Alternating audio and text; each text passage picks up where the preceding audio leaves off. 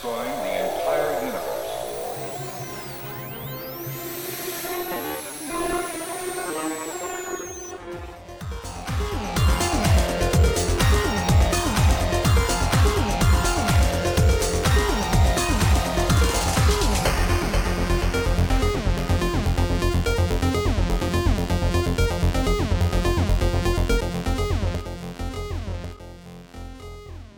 Welcome to Radio Free Deimos, an Ixun Draconis fan podcast broadcasting from a post-Deimos orbit on Voltaire Station. This is episode 45, Oh, the Places You'll Virtually Go. This week's episode is sponsored by ASR, who would like to remind you that 4 out of 5 people you meet are actually holograms. 1, 2... Got one more. Yeah, where's that snow leopard? With me today, as always, are my co-hosts, Wines and Ashtar, and I am still Corbeau. So before we begin, a question for the hosts. Did you catch the Proving Grounds show after dinner last Foodsgiving?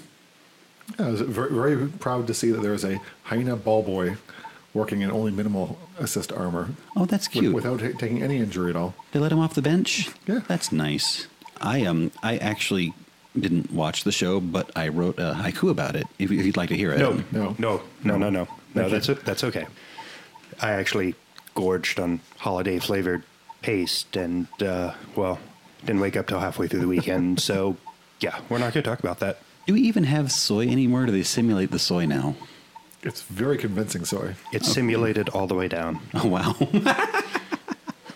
So, as per the last few episodes, we are on an ongoing plot arc about the various megacorps in Sol. We started with Marsco and are working slowly our way through ASR. This episode is going to be the people and places you'll meet. Wait, you can't really meet places. The people you meet and the places you might go in an ASR town. So, local environment, that sort of thing. The next episode is going to be conspiracy theories and alternate readings, and then some tangentially relevant topic for the final episode. So I was thinking about this for the not directly ASR related episode, and that is talking about running a year 100 campaign. Interesting. Yeah, because that's the kind of foundational period for ASR and Marsco, and not Marsco so much. And I think that might make a fun kind of topic to explore. That would. Sure. Okay, well then. So if you're listening and you want to drop us an email at radiofreedemos@gmail.com, please feel free, and we'd love to entertain ideas about a year 100 campaign. I think we've actually been talking about running a period game for quite some time. But that's down the road. We've received messages from their spaceships. For a while, it came in as just a lot of jumbled noise. Now, let's start off with some of the sights and sounds around an ASR town. Y'all can interrupt me anytime you want to, by the way. Just saying. Corbeau? Or I'm hungry. We have soy. Yum. simulated soy. Yeah, I think holiday-flavored simulated soy. It's new soy. Holiday flavored. I don't even know what that means anymore. Something between turkey and pumpkin and cedar and pine trees and gift wrap. And the anti-static plastic that electronic sim wrapped in. They don't specifically go here in the books, but ASR is the oldest of the megacorps besides Marsco, and probably most established because it was having its own identity before, like, the 3 spin-offs spun off. So Marsco has a lot of the historical architecture, but ASR probably has all the rest. And I'm thinking in old ASR towns, you're probably dealing with a lot of historical stuff and very Terran architectural styles. Outside of that, in the new ASR builds, you'll have gleaming white and chrome, and that's in canon. The white because it's a really good backdrop for holograms, and everything changes constantly. Wouldn't black be a better background for holograms? No. Okay, just checking. Mm-hmm. You can't make the robots evil. Oh, right, okay. Oh, yeah, that's true. That would inevitably happen.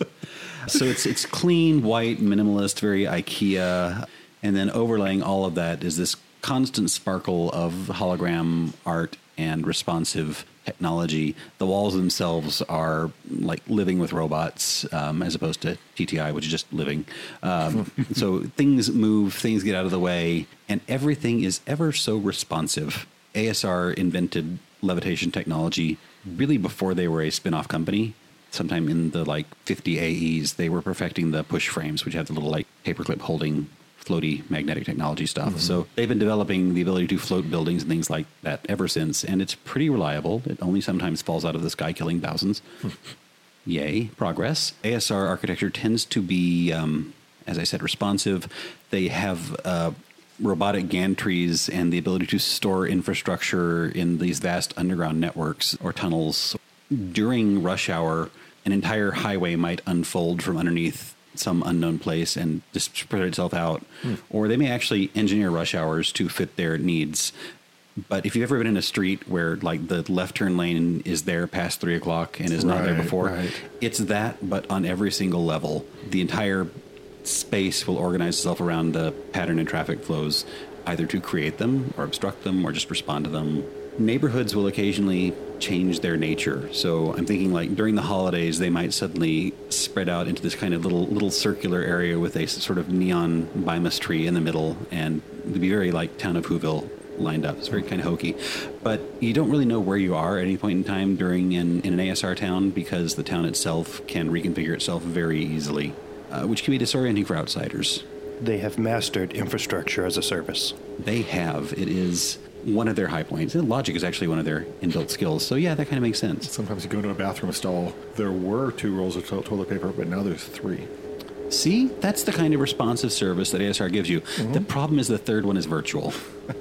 There's nothing quite as disappointing as virtual toilet tissue. But it's so clean. Or maybe it's smart toilet tissue. Oh, dear. I can't see how that would go anywhere good.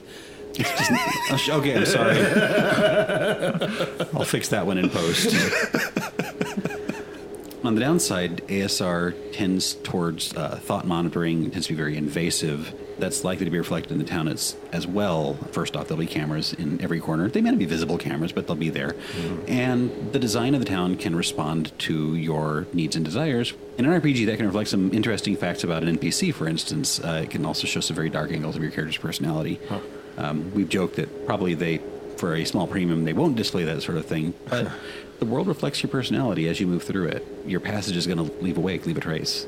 Also, all of that interesting data is stored away for ASR's use later on. That is one of the very small costs you pay for a very large amount of service. Well, not just your, say, longer-term personality profile, but also your short-term.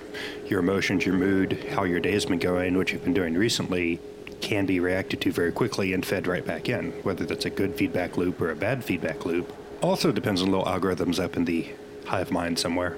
I kind of assume that unless you're in a pulse town, generally Soul tends towards avoiding conflict. So hopefully they won't like magnify your bad mood with like sudden shocking 80s style magentas and red bursts and like loud cymbal clashes, unless that's what you've programmed it for, in which case you have problems. Or that has a 52% chance of having a higher spending profile to make yourself feel better later that day. Oh, God, yes, therapy eating. Okay, there's that. There's a new example of smart technology, which is kind of down these roads. They talk about it in 2.0, and I like it a lot, and I believe that we mentioned it in an episode a long time before 2.0 was written, so I assume that means that Pierce listens. Yay. And that is the Hollow Home. Leave us our little illusions.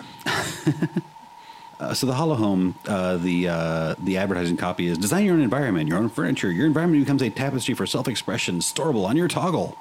So you can take this virtual environment and go into any room and overlay it in the area, and your personality kind of spreads itself over the walls, that sort of thing, which is neat.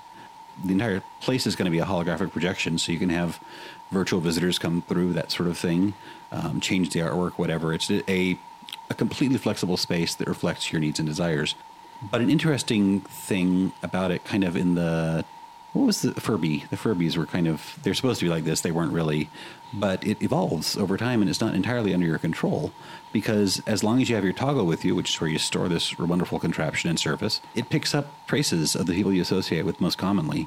And so the entire home is predominantly your design, but I assume you can adjust the setting somewhat. It picks up traces of your neighbors, of the places you've been, kind of like maybe a living dream that reflects the things you've done during the day and the places you've been and seen. So you'll get like travel montage wallpaper or pictures based on the cafe you were at this afternoon. Or if you have a NPC that you're Game Master desperately wants to dole out information about. Maybe that's reflected in the flickering images on the TV, or the sudden kind of gothic tone everything's taken, or maybe your new boyfriend or girlfriend or whatever, we're not judging, really likes 70s style big-eyed cat art. And that's suddenly manifesting. And they're designing your future offspring to look like that. But it's kind of an interesting way for the Game Master to recapitulate images and events from the day before, is how they're showing in your virtual world that you've been carrying in your back pocket all day. It's kind of a neat tool, and I haven't seen anything like that ever. Not on our budget. Yeah, that's true. We do have a very small, like, I set up the hologram in the bathtub because that was the only space that was white. Was white. Is not white anymore. And for the Game Master, it is an interesting area to inject maybe a different background or a different feel to the environment than most of the sci-fi, which is varied but is fairly static. In that not only are we talking about ASR, the real world, and the holographic world, the ASR cities are just completely overlaid with so many different virtual games and holographic games going on at a point that this is actually a place where you can jump off and play around a little bit with something that's a little bit more fantastical or mystical instead of staying rooted in the sci-fi genre. So if you're looking for something a little bit different, ASR is where you go. Or Westworld. Yeah. Well, I like the Hollohome in particular because it's sort of a gentle, responsive thing. I mean, yes, it in a sort of standard way, it reflects what you wanted to. I mean, you've laid out, you like postmodern artwork. There's postmodern artwork all over the walls. It's always playing your particular mood music, whatever. But it's responsive on a subconscious level, on an incidental level, on an unplanned level, which is kind of neat. It's a good gadget.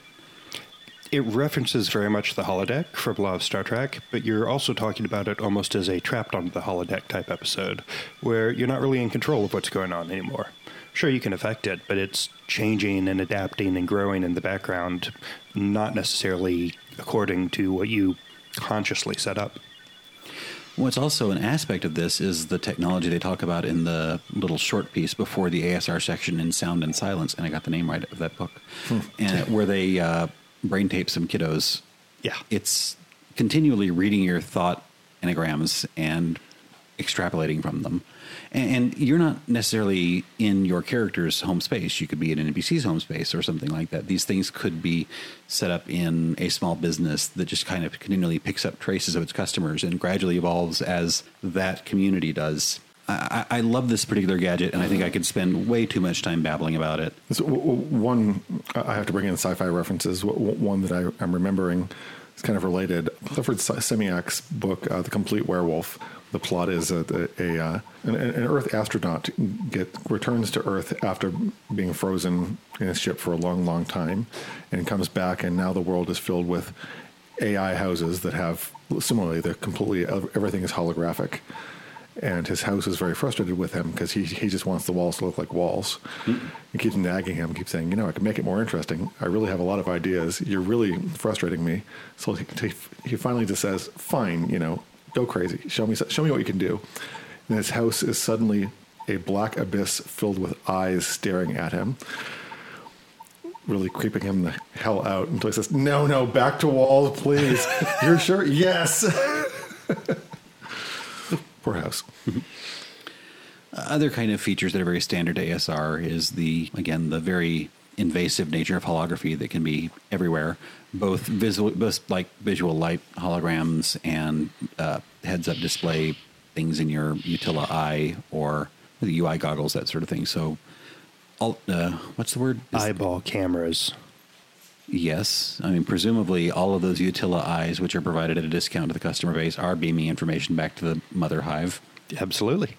Augmented reality. That's the word that I was looking for. That is also very talked up in the preamble to the ASR section of SNS.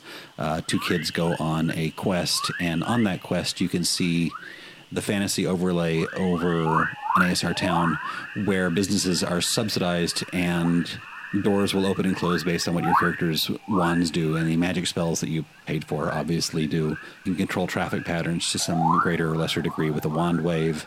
The bus looks like a dragon. Wherever ASR or dark NPCs want there to be extra encounters, extra action, that's where the rare items start spawning and the rare monsters start spawning.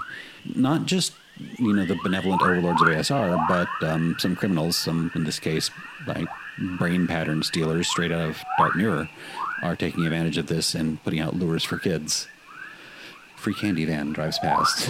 How do you respond? So on a very large level, ASR reorganizes itself as a form of entertainment, as a form of just demonstrating the kind of joy of technology as well. It's a neat realm. One thing that kind of occurred to me as I was frantically jotting down notes in the 5 minutes I had before recording was that ASR must be a terrible place to be an outsider. I mean, any town is going to have some of that going on. But in ASR, first off, you can't even participate in the environment if you're a complete stranger, if you don't have the eye plugged in or whatever. And then even if you're a native and even if you've got some of the technology embedded in you and you're not a native, the world will have built its patterns up around the local population. And as an outsider, you're kind of maybe striking a sour note against that tapestry. Well, maybe you could turn on a tourist mode in which people you could talk to would have flashing triangles over their heads with suggestions over them as to what to talk to them about. Or their Wix flags. Yeah, that's totally a dial that can be changed by society or by whoever's running the simulation. If you want tourists to feel more welcome and to be better accepted by the community, then you just gamify it and reward for good interactions with tourists. Suddenly, everything's much more friendly. Here, this person, he's Bob. He's a shopkeeper. Here's 3 recommended things you might say to him. Here's 3 items he might carry. Yeah. It's dangerous to go alone. Take this. It won't help. That is a good point about the outsider, though, especially one without the IntelliEye or without the way to hook in. Just how much of the overlay in the world is hologram as opposed to just being augmented reality on the eye itself. If much of the hologram has been moved over to personal experience, a personal interpretation that is just on the heads-up displays, walking around an ASR city when you're an outsider might actually be pretty chrome and white and boring. Yeah, or the more obtrusive environment responses might turn up just because you're here and you don't have an IntelliEye. The actual holograms don't light up because everybody can see the stuff inside their skulls until the outsider comes in. And then you're wearing a big neon beacon saying tourist. That's probably not the case because people live in both virtual and physical worlds, and ASR is not going to miss a chance to cover a wall with a tapestry. And to the outsider, all those crazy locals that are bouncing around and bouncing off of things that aren't there and avoiding nothing in the middle of the road might look like a whole bunch of just pack of crazies. We're in... Have you ever been at a LARP in a park? Everybody's throwing vibrating palm at each other, and you're just kind of standing there saying, "What?" In Tad Williams' VR series, one character who's kind of a VR artist likes to appear as a floating face made out of breakfast foods. His lips are sausages and stuff like that. Creative. Yeah, but at one point... I don't know, he sounds like a ham. That's good. At one point, a character walks in... This is a character who hung out in the fantasy simulation realms, and Breakfast Face says, "Hold on, is that somebody wearing a default Barbarian sim? I've got to see this up close. I've never seen an unmodified default Barbarian sim before. This is hilarious." I feel like if you're looking in terms of raw dystopia, ASR may be a better dark future than Marsco in some ways, because and kind of the multiple levels of reality it operates on and the amount of just information it's siphoning from its employees constantly, and the impact that a perfect stranger can have on you is so high. Well, it always comes down to the flip sides. I mean, on the positive side, I think ASR definitely has the techno-utopia thing going for those that are in the society, in the right strata, and basically the chosen percentile. Techno-utopia. But when you look at the flip side, I agree with you, it definitely has much more of the Shadowrun or electronic VR dystopia possibility, much more so than Marsco. Just wondering what an ASR RV park would be like. See, they all stack on top of each other in towers. Yeah, ASR camping, that sounds kind of like the ultimate bourgeois activity. First off, your tent just kind of projects, warm, glowing music and ambiance inside, and the tool set and fire magically respond to your very needs. Secondly, vectors have long since conquered all native life forms. It's a parking spot that simulates hostile reality outside that you can successfully avoid. There may be a lot more truth to that, though. I mean, we saw a glimpse of that in Ready Player One. We saw a glimpse of that in the movie where all the humans left the Earth and they left the robot behind to pick up all the trash. WALL-E. WALL-E, yes. When you have that amount of AR and VR, there's not much of a reason to leave. Now, maybe not to the extreme of there's not a reason to leave your pod or to leave your chair, but if your city provides everything you need and everything you need within the solar system can be brought to the city, be it in your room or in the stadiums down the road a bit, why do you need to leave? I have felt that ASR people are going to slowly separate themselves from civilization in some way. I had that when I was working at home for like 3 months at a stretch, and I started losing track of the English language, much like now, in fact. That is an advantage that the AR games have, is that they do get people out moving and interacting with each other at a certain level. And that's something that AR, which they made a point of saying that you have to be out doing things, not just purely virtual games. For the story the kids wanted to tell. True. The story they wanted to tell with the kids. And inarguably, VR in this world gives you huge opportunities for socialization if you choose to take them. You can also have the Pygmalion story of someone falling in love with their creation, or just living in the virtual world and escaping there. But this is a game about people who are interesting fundamentally, and those might be antagonists or NPCs, but probably not the characters themselves. I know, I can be totally off base on this. A good segue to talk about the people that you might encounter in an ASR town or an ASR-focused campaign, though. Some of them might even be real. A minority are real. I'm going to start with something I noticed looking at 2.0. In the skill list, this is the sort of triviality that I think is just very exciting. So sorry, people. In the skill list, there's been a huge change. If you look at 1.0, ASR skills are finance, building things, taking them apart, repair, operate computers, programming, and pilot. That's a fun one. So very like tech skills, nerd stuff, engineer stuff. In 2.0, there are two kind of focus skills for ASR, and they are logic, which is the computer programming skill. That makes perfect sense, and expression.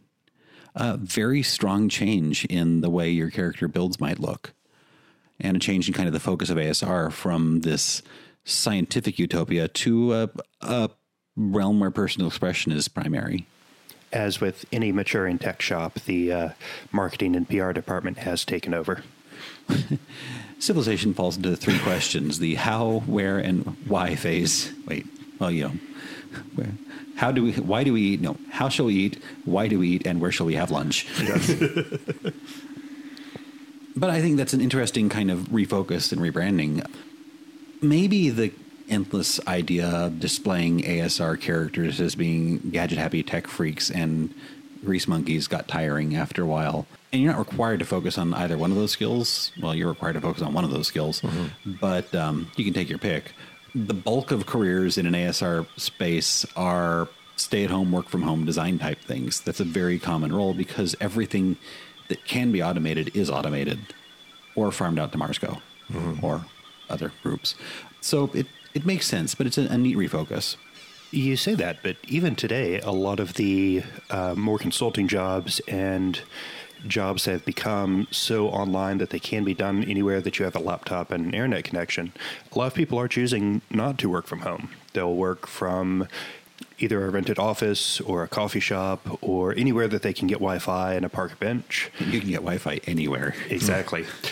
So the stay-at-home tech head might not be appropriate either. Yeah, fair enough.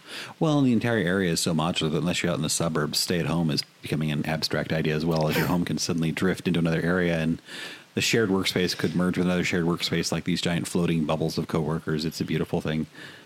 Alexis, take my apartment to the coffee shop, please.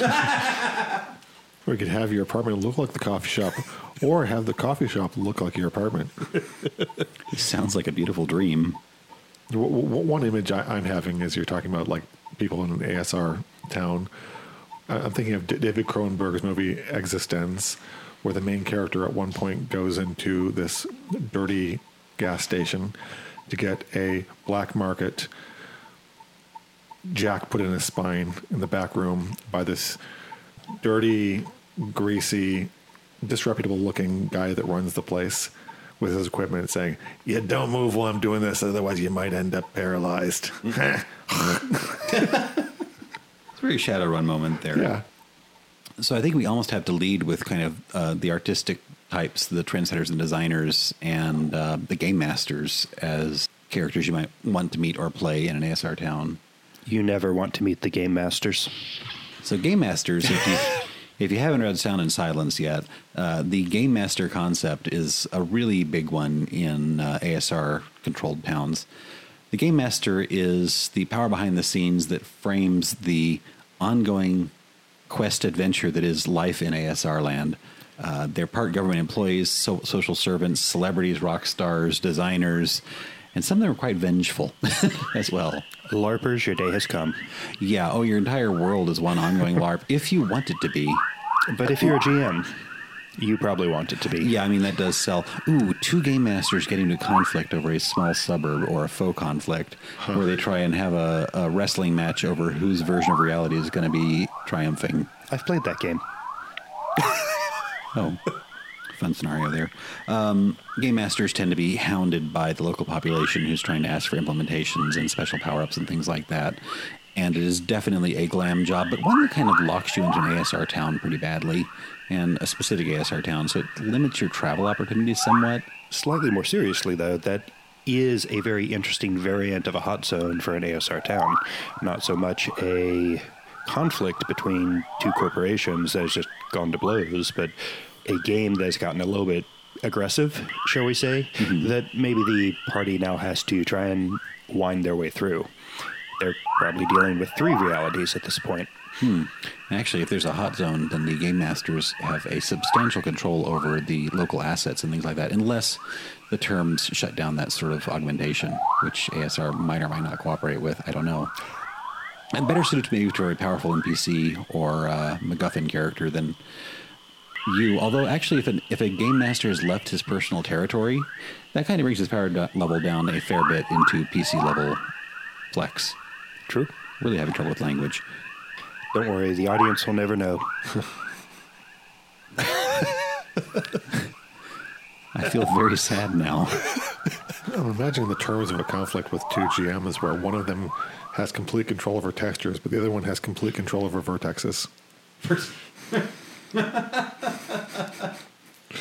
And the world gets really, really strange. Anti-nausea injections for all. It's like this DJ battle in that sort of thing. Scott Pilgrim versus Thorold. Yeah. I think Adventures in Tech Support would be another kind of character class you might end up with in SAR.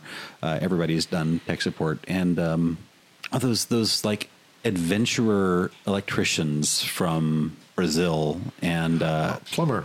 House 2. Well, obviously, one of the House movies started with an adventurer and electrician. So Okay, in Brazil it was a plumber. same concept, though. Yeah. Adventuring tech support for a comedy-based game.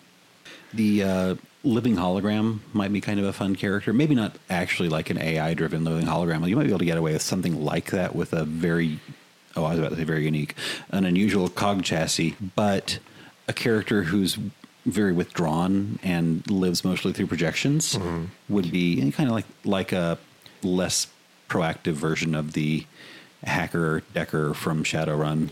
If you're talking about from the player side, that's mostly workable. Might have some issues with where they're going outside of ASR.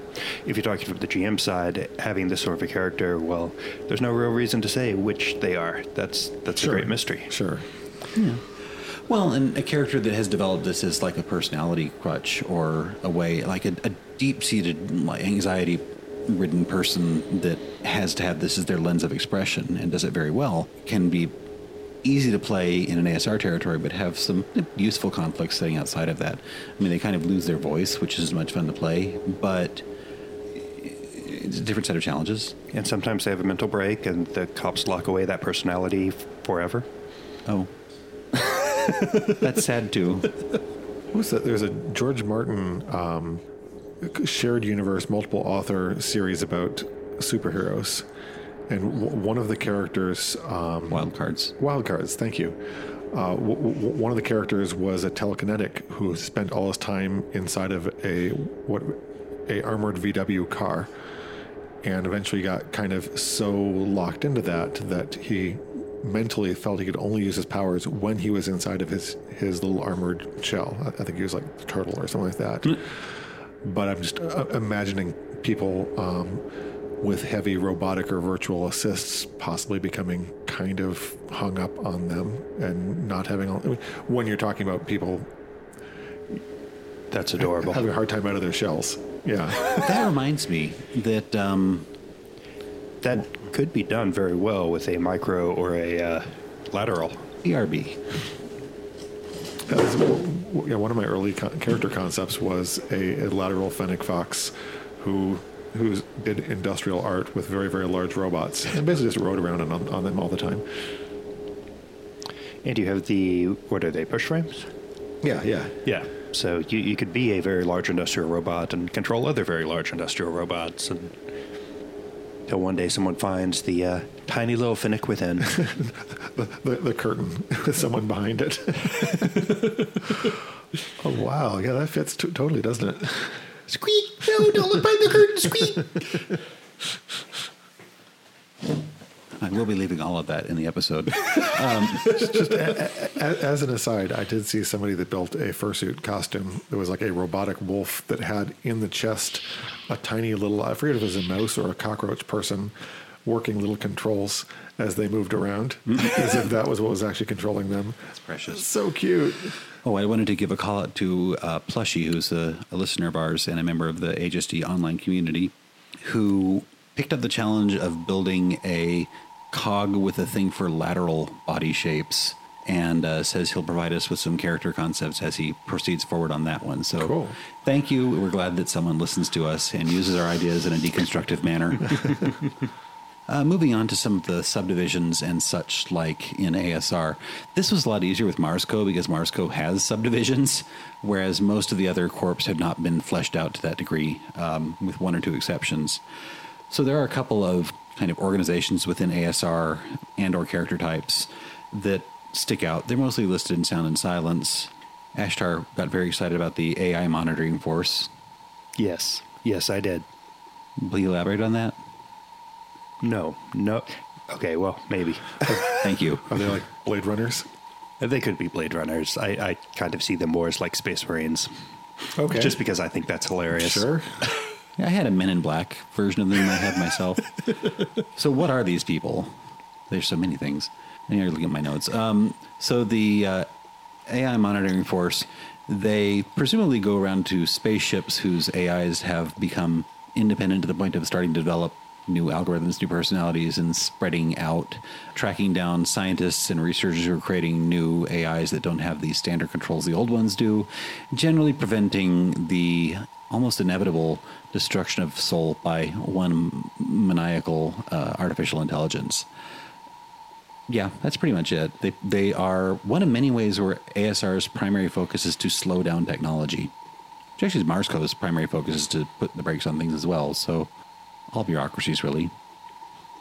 One person saw the Matrix one time, and that was it. This shall not be, they said. Yeah. Two other groups. That's how when they put in the anti-cyanoid protocols. Sorry, go ahead. What was that word? Anti-cyanoid. Keanuoid. Cyanoid. Cyanoid. Yeah. Ever pertaining to Keanu. Yes. It's actually Keanine. Could he be a Keanine? I'm sorry, I'm not serious enough for this. We'll just start this episode over again. Welcome to Radio Free Deimos. And let's see, two other groups that are devoted primarily to obstructing technology. The Grounding Agency, who literally is there to make sure the technology does not progress too fast and dole things out in the predetermined manner and amounts up until the point where Lumen crashes onto the scene. And the related Warshaper Agency, who are out there to slow down, speed up, or balance out the production and development of war technologies. Balance out as in to like provide technology to sides which are behind in an arms race? I would imagine that's one of the things they do, or they put money towards developing technologies that they see like promoting, and buy up and destroy technologies they don't. This is the reason that slug thrower weapons are still a big thing in the HSD universe in Sol, because the death ray has been quashed ruthlessly by the powers that be. And ASR and the Warshaper Agency are the powers that be in this case. Read my mechanical robot lips. No new lasers. They're very lifelike lips, though. And that's actually in many ways the end of the like listed subsidiaries and branches of ASR. We'd talked about some other ones in the past. Ashtar and I kind of worked on developing an internet provider corporation that I think I maybe over-constructed and overthought, but it was a fun idea of space hopping, tech support, multi-corporation organizations that are there to provide free transfer of information, free-ish, free at a cost. And society has to have something to hate. It's true. It's a good way to sell bandwidth, get everyone hooked on the VR games. Yeah, well, interplanetary bandwidth is still a problem. Lag. There may be a war ender faction, too, as well, because if ASR controls the speed of war, then it's possible a pacifistic arm might have woken up, developed, that's really there to kind of slow down and counter the ASR as arms dealer image that might have arisen. Just theorizing that might be a small fringe group that is not very welcome at parties. Thank you for calling ASR War Ender customer support. If your war lease has expired and your weapons are no longer working, press 1. ASR used to have a thing for pilots, and they don't anymore. I think that the skill list in 2.0 is a bit abbreviated, but also not all the skills are doled out to every corporation. So in this case, every corporation in HSD 2.0 gives you access to 2 skills at a slightly higher level than your friends. You get a bonus or perk to deal with them. And ASR used to have 2 skills, pilots and finance, that were unique to them. And both of them are gone now from the ASR skill list. I think finance is gone entirely. But ASR still has a strong emphasis on space exploration. That is a thing for them. So Pilots Union is probably an ASR group or subsidiary ultimately. To be fair, finance in a game that at the time kind of limited your power progression by how much wealth you had amassed is kind of like giving players an experience skill. And if you give players an experience skill, many players will simply max out that experience skill. Legit, sure. Not so doable in 2.0. True. Given how, like you said, financially oriented the entire HSD game is, the idea of a finance-based faction that maybe is more intimately involved with controlling or regulating the ledger protocols and algorithms, or protecting them from outside interests, and the end of Fight Club, where they blow up all the financial institutions? Yeah, that sort of thing. Yeah, preventing that sort of thing from happening. Yeah, secret ninja bankers, Gnomes of Zurich, et cetera, et cetera. Even today, cutting-edge finance has a lot of crossover with tech and AI. In the Bitcoin or the cryptocurrency is all very techno-based.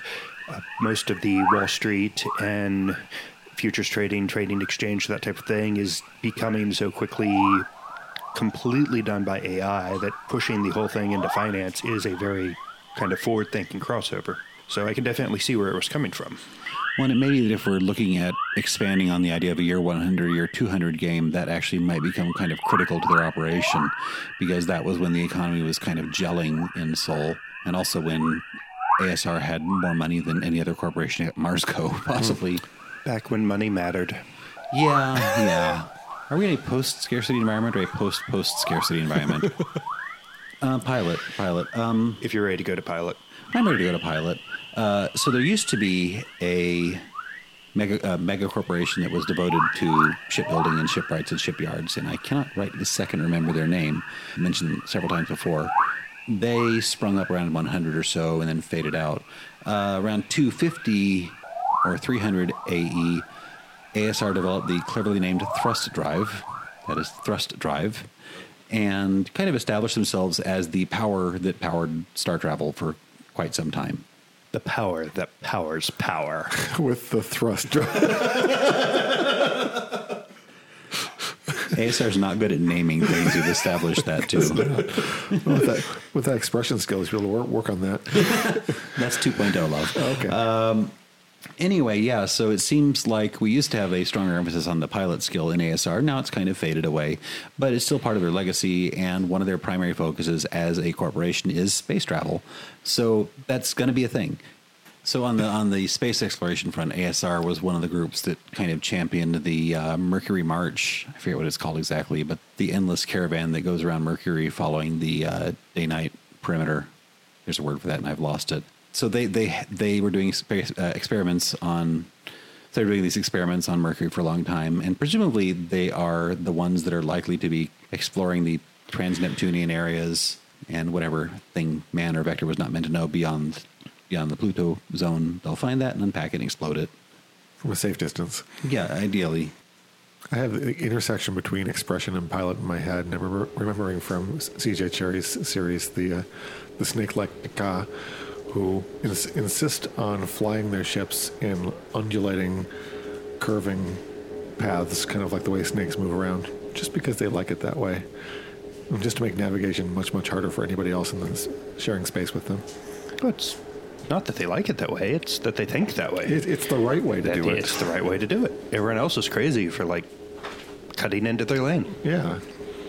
And then you had the other ones, which just paid no attention to anyone, but were faster and also did not pay attention to things like friction and inertia, so... Gravity forces, those are for weak races.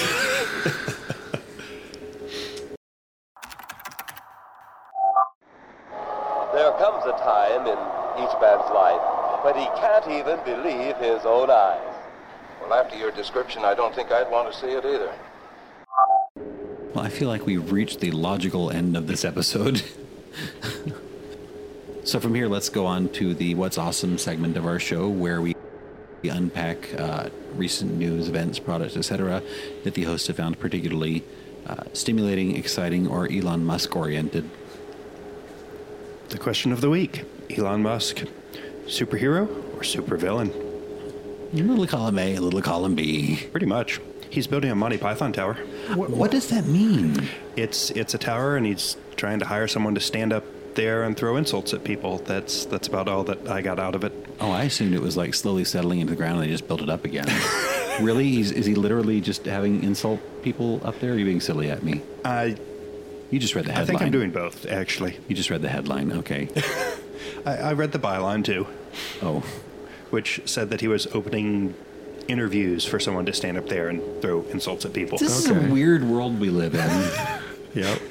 I think the difference between a hero and a villain is the villains have some grandiose plan for humanity. And I think Mr. Musk does have a grandiose plan for humanity, so I think he might be a villain. The rich part of humanity. Okay, well, the ones that matter, right, sure. Right, that's a given. Without going into it too much, not even pretending like I understand it that well, but like one of the new computer vulnerabilities, it depends on flipping bits in a computer's memory by hitting addresses adjacent to something that you want to flip. The amazing thing is that an application running can, just by the ebb and flow of processor time, figure out what the memory architecture of a machine is, figure out what might be held next to what, and then make these memory attacks. If 10 years ago a sci-fi author had written it, I would have said that's ridiculous. That's adorable, but that's complete science fiction. Whereas now, it's something I have to install patches for. Brave New World, which has such features in it. I could barely wrap my head around it, but neat stuff. Well, I was particularly excited by a new comic that came out yesterday, and I don't have a copy of it, so that's a problem. This is called Die, or possibly Die Number 1, but mostly Die, D-I-E. Well, yeah, okay, there's not that many ways to spell that word. This is a comic by the author of The Wicked and Divine, which is one of my favorite comic books. I know I've talked about it 3 or 4 times now. Really good, dark, modern fantasy, very thoughty. and an artist of Wicdiv, and also of a comic I used to read called Journey to the Mystery that was a Vertigo title, very strange, spacey, and mystical, and slow-moving, and ended after 8 issues. So this is a team with a lot of kind of modern fantasy chops, and this series is, it kind of falls on the trope of players end up in the fantasy world of their game. Really pretty common trope, but the way they're handling it is this is a group of 40-somethings that are suddenly dropping into the world they played when they were angst-ridden teenagers. So there's a lot of discord there. The author's describing it as goth Jumanji, which I like that turn of phrase. That's a cute turn of phrase, yes. Yeah. So the first issue is a big double-sized thing. It's really exciting to hear about. I love this combination of author and artist. The author has worked with Fiasco, Monster Heart, Cyberpunk, Vampire the Masquerade, Warhammer Fantasy, Paranoia, and inevitably, yes, he is working on a PDF of the rules for the game or an RPG adaptation of the comic.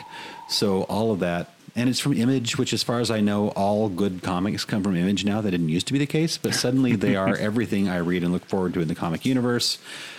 So that is Die issue number 1 from Image Comics, available at your local store, or check them out online. And allegedly a link to that will be posted in the show notes when and if I ever get to posting show notes again.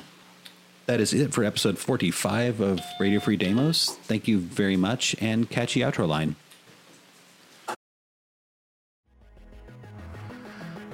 Intro music is Future Club and outro music is Tronicles, both by Sirius Beat. This podcast is copyright 2017 by Radio Free Deimos and may be used in any not-for-profit project with appropriate credit and notification.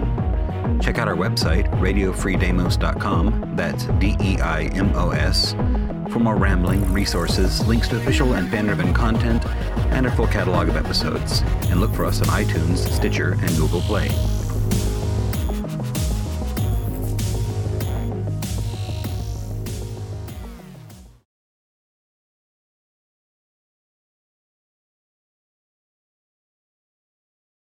So very like jarhead, left brain, tech skills, nerd stuff, engineer stuff. Yes, it does. I probably said completely the wrong thing. Egghead. Egghead? Okay. Yeah. Oh.